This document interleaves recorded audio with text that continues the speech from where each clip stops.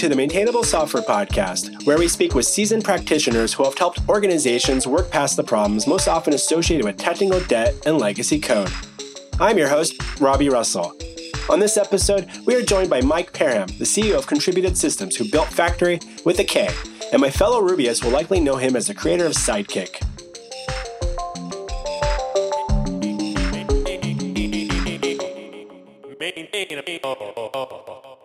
Mike Parham, we're so glad to have you join us on Maintainable. Thank you for having me, Robbie. So, given your experience in our industry, what do you believe are a few common traits that a software application's code base is being well maintained? Maintenance is all about ease of change, in my opinion, or at least that's one big factor of it. And some things that give you the confidence to change things are a really good test suite.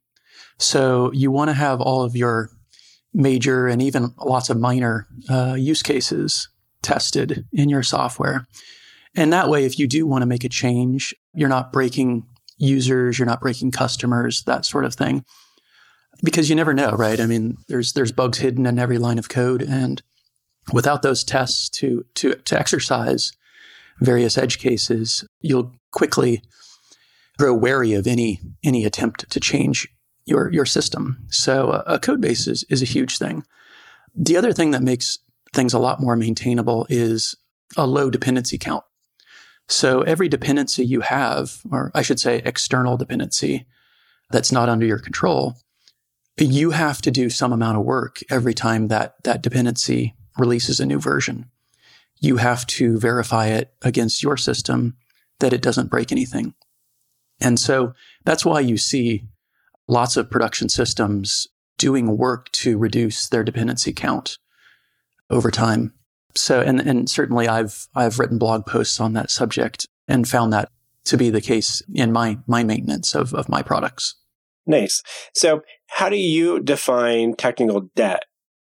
Well, okay. So technical debt, I look at that as sort of making changes to your system without doing the extra work necessary to make change easy in the future. So if you are making changes to your system that pull in new dependencies, but you're not adding tests to exercise that dependency enough to verify it in the future, then you've added technical debt to your system so that you've made your system harder to change in the future. And that's where your debt comes in. Now you need, at some point in the future, you're going to have to add those test cases to get your system back into a state where it is easy to change. That's a really good point there. The things I'm really curious about, when it comes to, you mentioned, having things that are easy to change in your application, and if you're writing tests around your dependencies, that's an important thing. How far into testing an external dependency library do you advocate for, given that you're assuming that own, say, library, or if you're working in Ruby on Rails, or like in the Ruby world, you maybe have a Ruby gem that has hopefully its own test suite. Where do you find that dividing line between the gem should test itself versus how you're integrating with that test? Right. Good question. Beginning developers often make this mistake where I like to say that you should always test your own code, not the code of a library that you use. So any exercising of a dependency should come through the testing of your own code. So if you're using an ORM layer like Active Record, you shouldn't be specifically writing tests to verify inserts, updates, that sort of thing. But what you should be doing is writing tests that verify your own application logic. And by necessity, those tests will exercise the underlying database layer. So when I say that you are adding technical debt to your application by changing it, oftentimes that means you're adding features without adding tests for those features. And so if you do change a dependency, like let's say you change your ORM layer, by necessity, your application code will change, but that doesn't necessarily mean your tests will change radically. Sometimes tests will get into the implementation of a particular library, and there's not a lot you can do about that, but you try to minimize that where possible, or abstract it into some sort of test facade. Nice. Yeah, I often see when teams get outdated, maybe they're not able to make some bigger upgrades for, say, the the programming language itself or like the framework they're using, like say if you're using Ruby on Rails, and there might be a couple of major versions behind because they're relying on external dependencies that are not compatible with the newer version at the versions that they're currently using. And they're kind of like, well, how do we go through this process of like, we need to upgrade our dependencies so that we can then work with this newer version of Ruby on Rails, but they like lack confidence in their own test suite, maybe because they're like, well, we do have tests and our tests are passing, but at the same time, we notice that there's like a larger change, or if you see a major bump in a dependency from like a release version from like V1 to V2 or something, you're like, you worry that there might be some underlying changes in the API for using the library or something. And that becomes like a problem that you're not really sure, well, how are we going to do this without breaking things? And do you work on the major upgrade version of the libraries first? And so I hear you there. Do you have any suggestions for developers that are kind of like if they're navigating that problem right now? Yeah. When I moved to Portland, I took a job at an e-commerce company. And when I got there, essentially the system was on fire. Not literally, obviously, but figuratively. Every change went through one guy, and the system was just constantly breaking. And he was constantly deploying new fixes and breaking things. And it was because the test suite was utterly broken. Nobody ran the test suite anymore. So they hired me in part to bring a little bit of sanity to this whole system. And so literally the first thing I did on day one was just start to get that test suite running. And it took me about a week just to get those 1,000 tests that they had written, to get those tests running. And, it's a lot of low-hanging fruit oftentimes. You fix one minor bug and that fixes 500 of those 1,000 tests, right? Because oftentimes it's one thing that's blocking everything. But once I got that test suite running, and not a small percentage of the tests, I had to figure out what the application was actually trying to do and what the proper behavior was. Once I got everything settled down, though, then we could actually start to run the test suite before deploying to production, and that put out a lot of the fires. But that was also, as you say, critical for any time we wanted to bump Ruby or Rails. You absolutely have to have a test suite that is in the 70-80% code coverage before you can expect any sort of confidence in upgrading those sort of major versions. So get that test suite going. If you are doing a major or multiple major version bumps, and you don't have a test suite that's big, that has that much coverage, then it does behoove you as a team to put in the time to get some profiling enabled and look and see what tests that you could add that would add the most coverage to your system. And getting that coverage number up as high as possible, as quick as possible, will help a lot.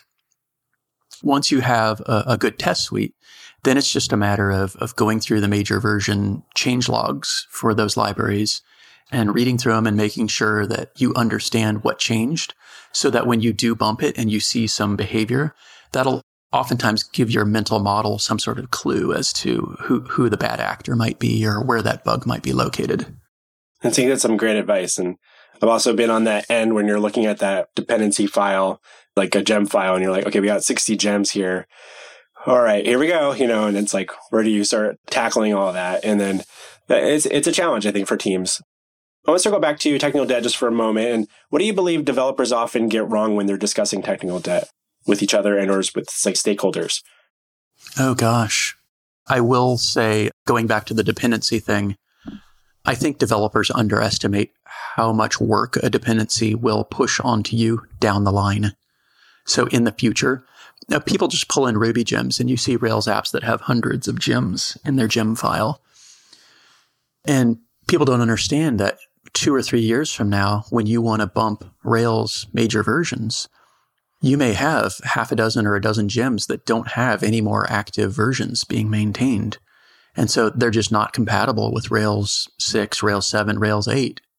And now you've got to go back and you've got to find some other gem that is maintained today that can replace it, will offer the same functionality. And so you're going to spend days or weeks trying to get your system in an upgradable state versus if you had, rolled your own or upgraded more frequently so as to make that upgrade process less onerous. That would be a big help. So yeah, I think people will pull in a dependency without realizing how much work that's going to entail down the line. Great. So for those that aren't familiar with you and your company, could you share how you've started and grown a business out of your open source project, Sidekick? How did that come about? Sure, of course. Well, I was a consultant about 10 years ago, working with a customer, or a client, I should say, that had a large background processing system. And they were using Rescue. And the way they had their system set up, it was incredibly inefficient. And I realized this. They were paying for dozens and dozens of machines, thousands of dollars a month, just to process some quite small number of jobs. And so I said, if I ever get the chance, I want to build a multi-threaded version of Rescue, because that was the core of the inefficiency, is they were starting up a new process for every single background job. And by moving to threads, you remove that overhead, that memory overhead of having a separate copy of the process for each job. So I started writing Sidekick. And then, like I said, I moved up to Portland and started working for this e-commerce company, which actually worked out really nicely because the e-commerce company themselves needed a lot of background job work. When you do things like logistics and inventory management and all this sort of e-commerce and ERP work that happens behind the scenes in e-commerce, all that can go through background jobs and it fits really nicely.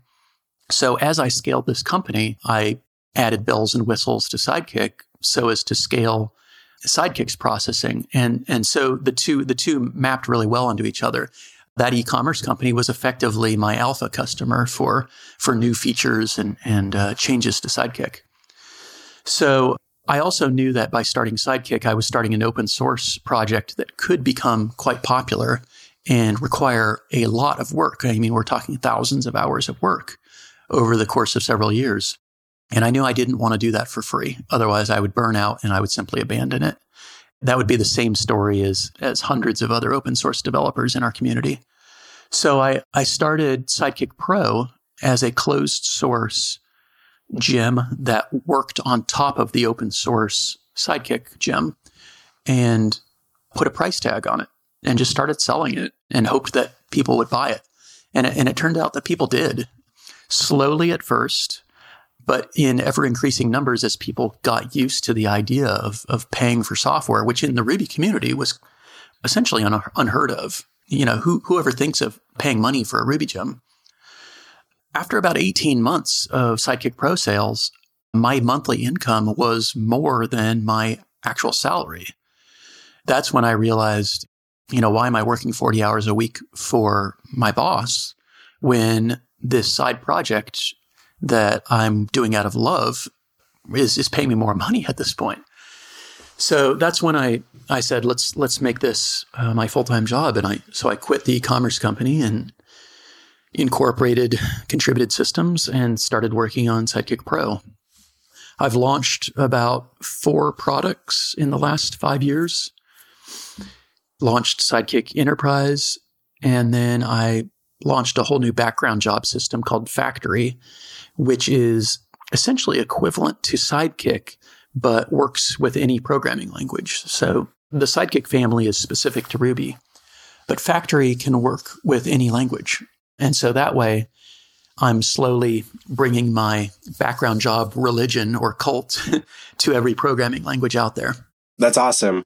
So for those listening, for some perspective, back in 2018, my company, Planet Argon, we conducted a survey of the Ruby on Rails community. And when we asked what background job adapters their teams were using, 50% of respondents answered Sidekick. So we're actually going to be doing that poll again this year because we do it every other year. And so I'm expecting the number to be that and or higher probably. So kudos to you, Mike, and for the work you're doing there. I think we haven't used Sidekick Pro ourselves yet for some of our projects because some of the smaller types of projects we're working on. But I know a lot of people that, are constantly talking positively about it. And so I'm assuming with that business model, you're also providing some more hands-on support at times or guidance to those developers and maybe even with that enterprise level. So it's getting access to the gem and there's probably some additional, they get to have some access to you and your team. Right. Yeah, the core value is in the features, the additional features that the commercial versions include. However, the commercial versions also include things like private email support. So if you have a problem with Sidekick, your only option is to go onto Stack Overflow or to open a GitHub issue and talk about it publicly. If you are in the government or in a healthcare company or finance company who doesn't want to sort of air their dirty laundry, a lot of times they'll want to talk to me privately about issues that they may be having. Customers love that too. So that's an option. But yeah, like I said, the features are the main thing that people are paying for because it's all integrated into one package. You know, you get 4 or 5 features that people will find intriguing, if not useful. Great. Well, we'll definitely include some links to both Factory and Sidekick for folks to check out. You know, my team, when I was preparing for this, my team wanted me to ask a few questions. They were curious if there were any anti-patterns that you've seen pop up quite often with how developers are using Sidekick. And does anything come to mind that you could kind of share with the community? One of the most popular anti-patterns I often see is people trying to schedule jobs over and over and over. Essentially, they're trying to use Sidekick to make an endless loop, right? But instead of spawning a thread and just putting a loop in there, what they'll do is kick off a background job, which does some work and then reschedules itself, right? So the problem with that is if that reschedule fails, then essentially you've broken the loop. And now you don't know that. You have no monitoring that loop is continuing. So I always tell people that background jobs in general, and obviously Sidekick as an implementation of background jobs, a background job is a business transaction that you're going to run. It's a unit of work for your business. And so a loop that does some polling or whatever, that's not a background job. That is more of like a piece of infrastructure that can create background jobs based on events. So if you want to do things like PubSub or monitoring of some system or polling of some system, then it's best to build that yourself or use some sort of framework that allows you to do that, whether it be something like Event Machine or, well, I'm sort of dating myself by saying Event Machine because I don't think that's best practice anymore, but there's a number of libraries and frameworks out there that allow you to build sort of event-driven event loops and that sort of thing. In those types of scenarios, are people doing that as a way to kind of have some sort of automated regular schedule versus dating myself by bringing up like cron as an example? Like, we want this thing to run every 10 minutes unless it's still running type of scenario? Yeah, I mean, that's one of them. There's a number of use cases here. Maybe they're actually polling a system for changes. And so they want to poll like every 10 seconds or something like that. There's any number of ways that people are sort of hacking systems together to talk to each other. But again, that's not exactly what Sidekick is designed for. Sidekick does provide APIs for sort of starting services on startup, right? Or spawning a thread on startup. And so you could spawn a thread that does a subscription on Redis, for instance, subscribes to a channel, and then listens for channel events. And then for each channel event maybe it creates a background job to process that event. That would be more a proper architecture of something like that. What you don't want is a background job that contacts Redis, says, hey, do you have any events? And then if it says no, then it goes to sleep for 10 seconds and then contacts it again. That starts to stray into that anti-pattern area that you were talking about. Right. So those transactions need to kind of close and not stay open with the sleep or something in there. Exactly. That makes sense. I'm curious a little bit. I'm assuming like your products and your software probably has some level of technical debt and maintenance work that you have to work on. You know, given that it's an open source project and you have your private aspect to it, how does your team organize the maintenance work amongst yourselves with the open source community? Well, I'll be frank with you. My team is me. Okay. And my cat, but the cat really doesn't do much on the technical side. I have, explicitly done work to minimize technical debt and dependencies in my system. I'll give you an example. I removed Sinatra as a dependency from Sidekick a couple of years ago. Well, I should say someone did most of the work for me. There was somebody that contributed that break. And what we did was move Sidekick, instead of using Sinatra for its web UI, it was built directly on top of the Rack gem. And then the reason we did that is because at the time, Sinatra was lagging well behind Rack and Rails. So Sinatra was stuck on Rack 1. Meanwhile, Rails 5 wanted to move on to Rack 2. So essentially, Sidekick could not move onto Rails 5 because Sinatra was stuck on the older version of Rack. So that's a great example of sort of a dependency holding you back and there being a little technical debt there. Either you're going to force your customers to stay back, or you need to do the work on Sinatra's side to allow them to use Rack 2, which obviously was one potential solution. But I just decided to rip out the dependency altogether. At some point, once your system becomes stable, you know exactly what you need to do and what functionality you need to support. And so then it becomes a little bit easier to rip out that dependency and implement that underlying functionality yourself. And it turns out that that's essentially what we did. We had a full test suite that exercised all the pages, so we could rip out Sinatra, put in raw Rack instead, and then rerun the test suite and see that the pages are still rendering, that we're still seeing the same content, that sort of thing. So I forget the exact question that you were saying, but that's a good example where I did the work to remove a dependency so as to free Sidekick and its downstream users from that lock that Sinatra had forced on us. Right. That's helpful to kind of get some perspective on how ways that you're actively maintaining and reducing dependencies in your system so that you can, so that other frameworks and tools can stay up to date with Sidekick as well. And so there's kind of like, they can kind of evolve and get upgraded together. You know, knowing that you're a team of one with open source contributors, do you have product backlogs that you're working on that are kind of private versus what's publicly available? How do you decide how to prioritize when you're going to work on improving and updating maintenance tasks versus just building out some new features for your pro and enterprise customers? Right. So as a team of one, I've sort of decided that I want to stay a team of one as long as possible. And so for the last 5+ years, I have been a team of one. The one thing that I try to leverage as much as possible is the public. So I do all of my work in public. In fact, I actively try to get people who email me privately.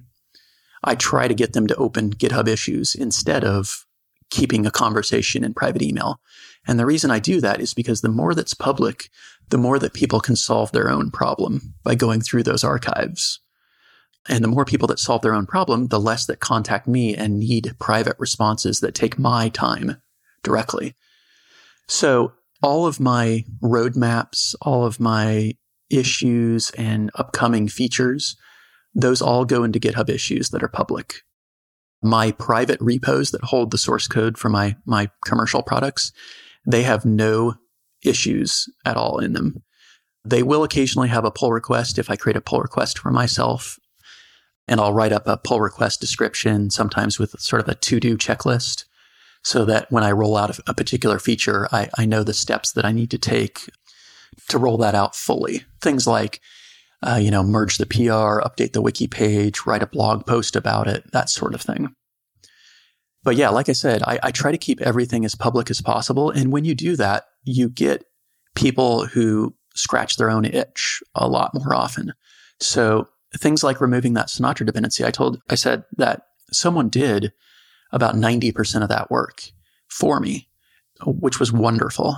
But they were scratching their own itch. They wanted to unblock Sidekick so that they could upgrade. And so I benefited from that, he benefited from that, and the whole community benefited from that work. And that's why my commercial products are closed source, but they are merely a set of features that work on top of the open source core. And so anyone can build those features themselves as a third-party gem. My commercial Ruby products are just gems like anything else. So there's no reason why other people couldn't implement the same thing. The only thing stopping you is the fact that now you're going to have to maintain that thing and you're going to have to support it with your users.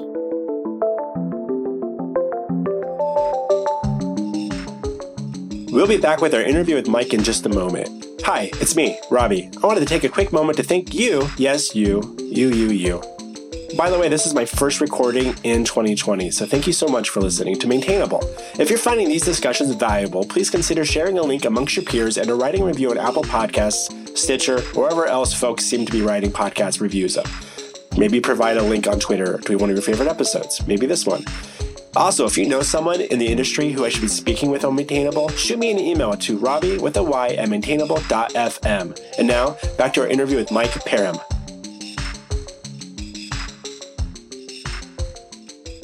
Out of curiosity, what was Factory? What did you develop that in? What programming language?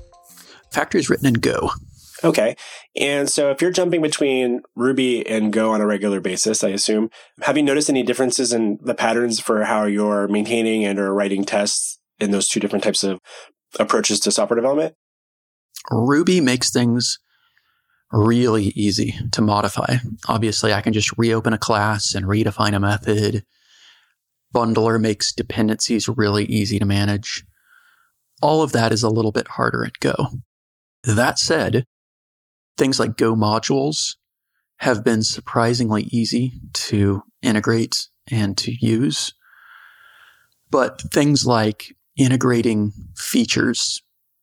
commercial features into the Factory core that is open source is noticeably harder in Go because Go is statically typed, because it is not flexible. But that said, I would consider myself fluent in Ruby and pretty fluent in Go, but I would not consider myself as strong in Go as I am in Ruby. Things like creating anonymous functions, I just don't do a lot in Go. And that's one tool that I probably should leverage more in building commercial features that layer on top of that open core. But yeah, it is definitely a different mindset. Yeah, I was curious about that. Another one of my guests recently was talking about how they found themselves not leveraging, say, TDD quite the same way that they did when they worked with other object-oriented programming languages. And was kind of, as preparing for this conversation, I was just kind of curious if you've seen some similar things when it comes to, say, writing tests, for example. Well, yeah, I mean, going back to what I said at the start, a test suite is vital no matter what your system. Go is statically typed, so the compiler gives you a bunch of errors if you have issues, but you still need that test suite to exercise all those features. And so when I do build those features, I always do it from a TDD point of view. So I will have tests that exercise, for instance, I recently implemented job batches in Factory Enterprise. And so I had to build a whole test suite that creates, nested batches that has different edge cases exercised so that I could validate that functionality works. And even then, obviously you miss things here and there. So I've got a customer who's sort of alpha testing Factory Enterprise now because it was just launched 2 weeks ago. Oh, wow. Okay. And so I've got one customer who is already exercising it in production, and he found a bug yesterday that I had to fix, a crashing bug. So I had to fix that. But so you miss things. But Go has some amazing tooling around the tests, around like the race detector is some amazing stuff. Vet and Format are amazing tooling for maintaining your source code, maintaining clean source code, and finding those errors before they ship to production. Yeah, thanks for kind of diving into the weeds there a bit with your perspective after working with those different types of programming languages. Just a couple of final questions. First, I want to get some advice from you for listeners. So I know that a lot of development teams are often faced with the following scenario. Let's say they're building out a set of new features that require code that has probably been needed by other teams. So they're weighing up 2 to 3 options. And I think this might be going. So you could build that code yourself, as you've touched on. You could opt to lean on an open source library or a dependency, or maybe even as a third option, you could purchase a paid for license for a library, perhaps for extra features or the commercial support that's offered with it. What advice can you offer those teams on how they might weigh up those types of options at the moment? That's a tough one. I know that Baremetrics is one of my customers. They used to, maybe they still do, have a page called Build versus Buy, where they have a tool where you can sort of punch in a bunch of numbers and get estimates at sort of how much this is going to cost to maintain versus how much is it going to cost to build it yourself. I will say that, like time estimates, developers almost always underestimate how much it's going to cost to maintain it themselves. You not only have the hours that you spend maintaining and upgrading a particular thing that you built, but you also need to incorporate the opportunity cost of not building, features or various marketing things that might get you more customers, that might improve your system. That time that you spent maintaining is time that you're not spending improving. So that's just one thing to consider, to think about. But the notion of build versus buy is omnipresent in almost every technical decision you make. You need to think about long-term maintainability for sure. And what is the enterprise IT acronym is TCO, total cost of ownership. How much is this thing going to cost you in terms of fully loaded salaries of developers to support and maintain a piece of infrastructure that you build yourself? My company, we work on a lot of existing code bases primarily, and we take over, work on Ruby on Rails applications that have been around for a while. I think quite often the business owners or people, like stakeholders, didn't really even realize what the total cost of just having this software that they built in the first place, let alone some dependencies, might cost long term, because they're like, oh, we need to, we have this specific problem we're trying to solve. We need to build a web app for this thing, and then it integrates, it's some glue between two different systems, and great, we're going to build this thing, and then our problem's solved. But then they're like 6 years later, like, why are we still spending so much money on maintaining this thing? And the question is like, well, what sort of process did you go through to evaluate whether you should build it in the first place? Is maybe there wasn't a tool that could glue those systems that you could pay for commercially at the moment. But, I think when companies are building their own software products versus using a SaaS, it's the same sort of problem. When you get into the dependency level, it's maybe a little bit more micro level, but it's a very similar conversation. It's just, developers need to make some of those decisions. And sometimes they're making those decisions on behalf of the stakeholders that are leaning towards, we're going to rely on the developers to help make a educated guess and recommendation for how they approach that stuff. And so I think you see these libraries and it's free, but, to just add it to your gem file, Rails is free, but there's a cost to the time and energy of long-term maintenance there. And I think that seems like a complicated thing to try to wrap your head around the cost around that when you don't really know what the future of that application looks like too. So it's an interesting challenge. One of the things I specifically keep in mind that I'm not sure how much other project owners try to do is sort of respect the time and attention of my users and my customers. So I always write very explicit upgrade notes and changelog so that for each version, you can see what changed, and I link to issues. That kind of detailed project history is super helpful when you're upgrading a gem. And oftentimes you'll go to a gem and they'll have a changelog and it won't have been updated for 2 years. Yeah. Right. Familiar with that. And so they have nothing but, your Git commits. That's essentially it. And so part of the value of me working full-time on Sidekick and Factory is that I can maintain that sort of project history and those notes because I respect my users and my customers, and I want to make their upgrades as easy as possible. Part of buying my products is you are paying for a system that is not only well integrated, that comes with support, but also has that kind of attention to detail around future maintenance and upgrades to make your life as easy as possible. I think that's great advice, whether you're contributing to, or if you built an open source project and want to make that easy for, your users, whether it's, if you have the time to do that, obviously those are important things. Maybe also as a note, if you, just from a personal experience, there's a lot of libraries that we've worked with that will remove older upgrade documentation because they think it's like outdated and like no one's going to need this. But sometimes there's these scenarios where we end up on a GitHub wiki and you're like, okay, so there's upgrade documentation for the last major release, but what about 3 or 4 releases ago? How do you get from there? Well, who would still be using that? Like there's companies that never made that switch and they're trying to figure it out. So that's some good advice there. So a couple quick last questions. What non-software development related book do you find yourself most often recommending to people in our industry? Oh, wow. I mean, I'm your typical nerd. I don't stray far from the herd in this regard. I read a lot of science fiction. Right now, I'm reading 2 books. I'm reading a book called Rising, which is on the rising sea levels.